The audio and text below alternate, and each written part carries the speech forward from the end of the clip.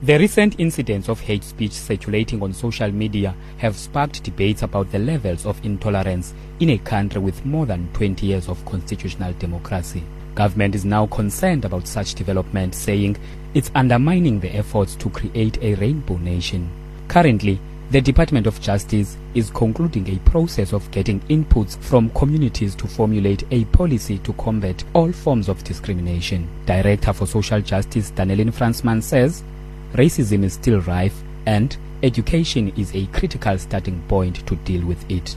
We have legislation in place, we have the framework in terms of policy and programs. The Department of Justice is currently working on legislation to deal with issues of hate crime. So that will also be a process following a public consultation method before it is finalized. But we know that criminalizing hate crimes is but one solution to the problem. A lot of it still lies in education, discussions, tolerance, and just, building bridges.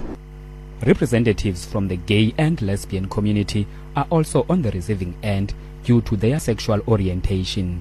Sibonelo Ncanana from the LGBTI says these hearings are a good platform and should involve more members of the public, not just government and organizations. And the sad thing is we are discriminated by our own fellow black people. Most of these things happen in townships. It's where we are raped, killed, we are beaten up just for who you choose or who you are attracted to. We are seeing these hate crimes, we're seeing these murders, we're seeing these people being beaten. More of those personal stories and how do they feel about this document. Because South Africa, we have a culture when these documents, we have these meetings towards the end of the deadline when we're supposed to have heard them before. And the people that are affected are not there to put their views on such documents.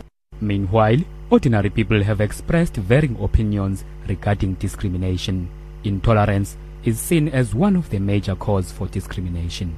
To educate our people, how are we going to educate our people? They must know their rights, human rights. Doesn't matter the religion and culture or race. Each and every religion and culture allow each and every person to live. Most of the time I'm the only white person in the taxi.